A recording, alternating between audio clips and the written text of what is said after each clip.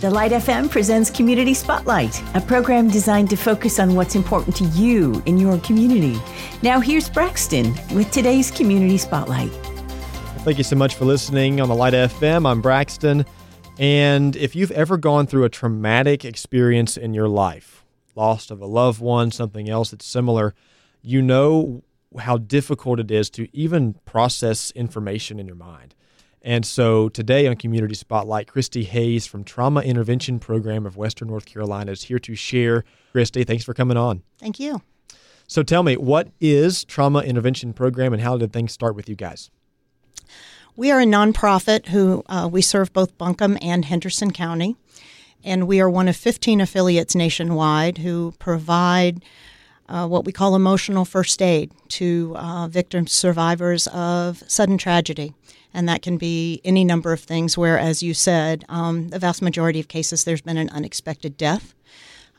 We work through the 911 system, so any first responder in Buncombe or Henderson County can request a tip volunteer at a scene where they think someone could benefit from this type of support.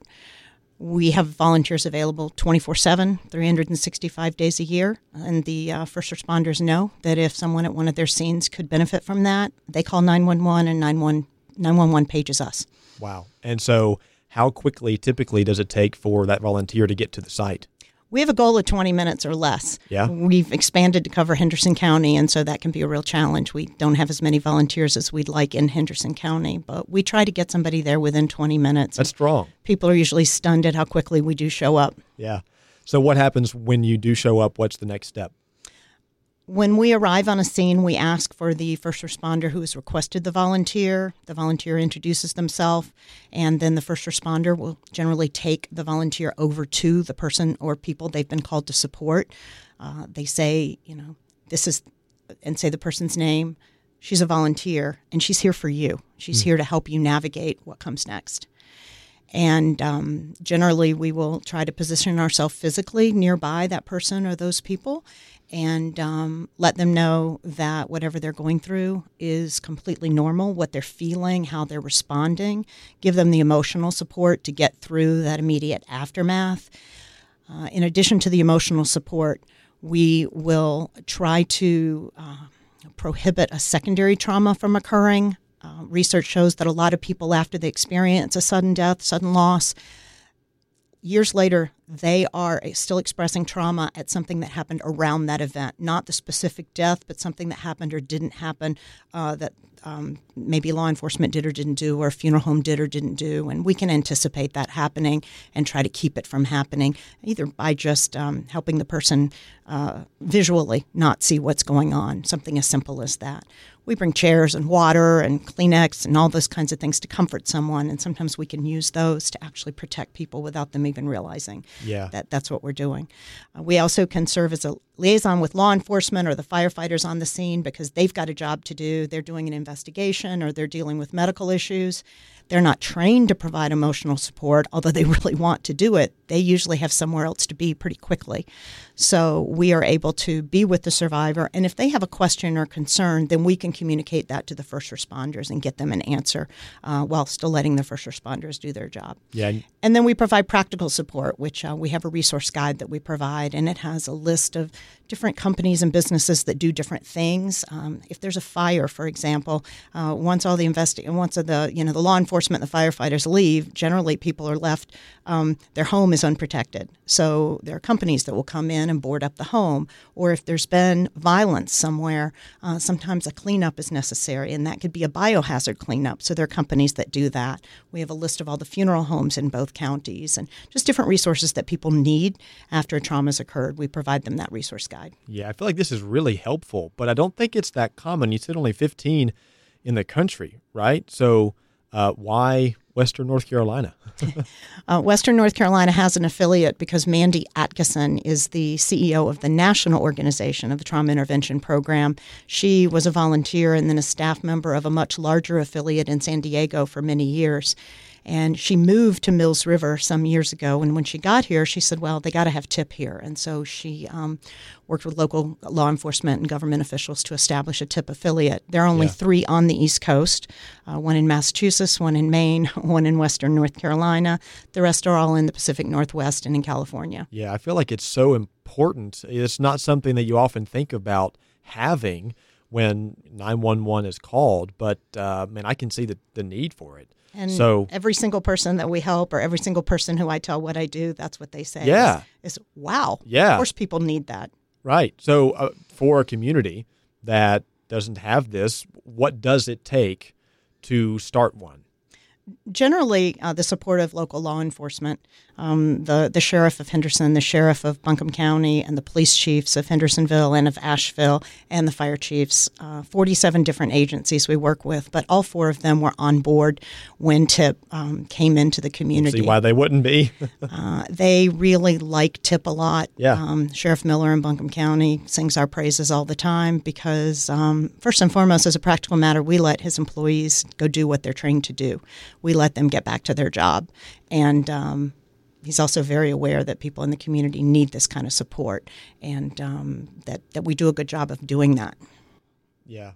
So what does someone do if they feel like they should start one in their area? If someone wants to start one in that area, they can call our office, and I'll give you that number. It is 828-513-0498. They will either reach me immediately or get a call back from me. And we would start the process of looking into, how their community might start one. And usually it's starting with, like I said, the leadership in local law enforcement and local government. And actually law enforcement here are usually willing to reach out to them and say, hey, this is a great program. You should look at it. Right. Because it's not simple. There's a lot that goes into it, but it's such a great thing that communities, I feel like, would need. What about volunteers? So for you in Western North Carolina, this is volunteer run. Like that's what it is.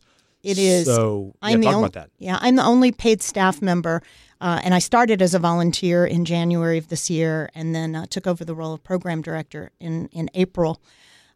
I recruit volunteers. We have a national training program that people don't have to come to TIP with any particular expertise or experience. Anyone who's willing to come to all of the sessions of that training and has a desire to help people. There's a commitment to work 3 12-hour shifts a month. They can be daytime shifts or nighttime shifts. But once someone has completed that training and passed a background check and is willing to take on that responsibility, they can do what TIP volunteers do, because it's not anything specialized, really. It's knowing what people need in that time of trauma and what kind of support they need, which is probably what you would do if it happened next door to you. You would naturally kick in and provide that kind of service. So it's just making sure that someone that has that training and that awareness is there as soon as possible. Yeah. So, it's 55 hours. You said. So, in like 30 seconds, what kind of advice would you give to someone that is in an area that doesn't have this, that sees a loved one, a neighbor hit this kind of trauma? What would you say to them, kind of the things they would need to provide for that person?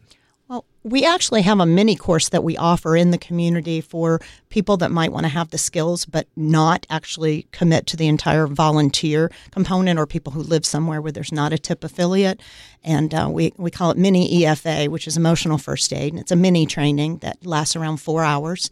And we can share the types of skills and do some role playing with people. In fact, I've been doing one just this week with a community of grandparents who wants to be more involved with the children in their community and support their neighbors. So we teach basically the same skills that we teach our volunteers, but a much shorter version. Yep. And the number one thing is just being present with somebody. There's no right thing you can say after a woman, a 70-year-old woman wakes up to find her husband has passed away in the night, or a parent finds out their child is overdosed or taken their own life by suicide. There's no right thing you can say, but there are a lot of wrong things that people say. And first and foremost with emotional first aid is to be present with the person, to let them know that you are there for them. And sometimes it's not to say anything at all, except to affirm that whatever they're feeling or going through is normal. Yeah. and to help them get organized on what's going to come next, but at the pace where they're ready for it. A lot of it is traditional listening technique. It's just being there. It's mirroring what the other person says and just being supportive. There are no shoulds. There are no shoulds. There are no I statements. If I've been through a similar trauma, I don't talk about that. Yeah. That's not what they need to hear. That's not what they need to hear from me or from anyone else. They just need to get through their own trauma. Generally, it's the worst day of their life. And the presence and listening is the most important thing people can do without any kind of judgment, without any kind of advice. Yeah. So for someone who would like to volunteer, when's your next training? How can they get involved? We're scheduling a training now. Not sure the exact date. It'll be sometime in the springtime. Okay. Could be late February. Could be March, April. Not exactly sure yet, but it'll be posted. And if people sign up on our website, which is tipofwnc.org, that's tipofwesternnorthcarolina.org, we will put them into our database and we will contact them as soon as it's scheduled.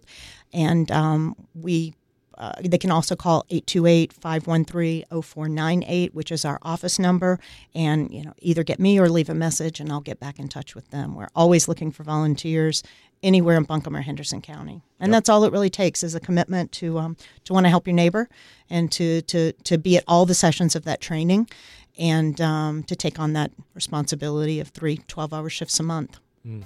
Well, this is truly, I haven't really heard of this until we got connected, but I'm so thankful that you guys do this. It's just truly wonderful. So thank you for what you're doing and for sharing. Thank you.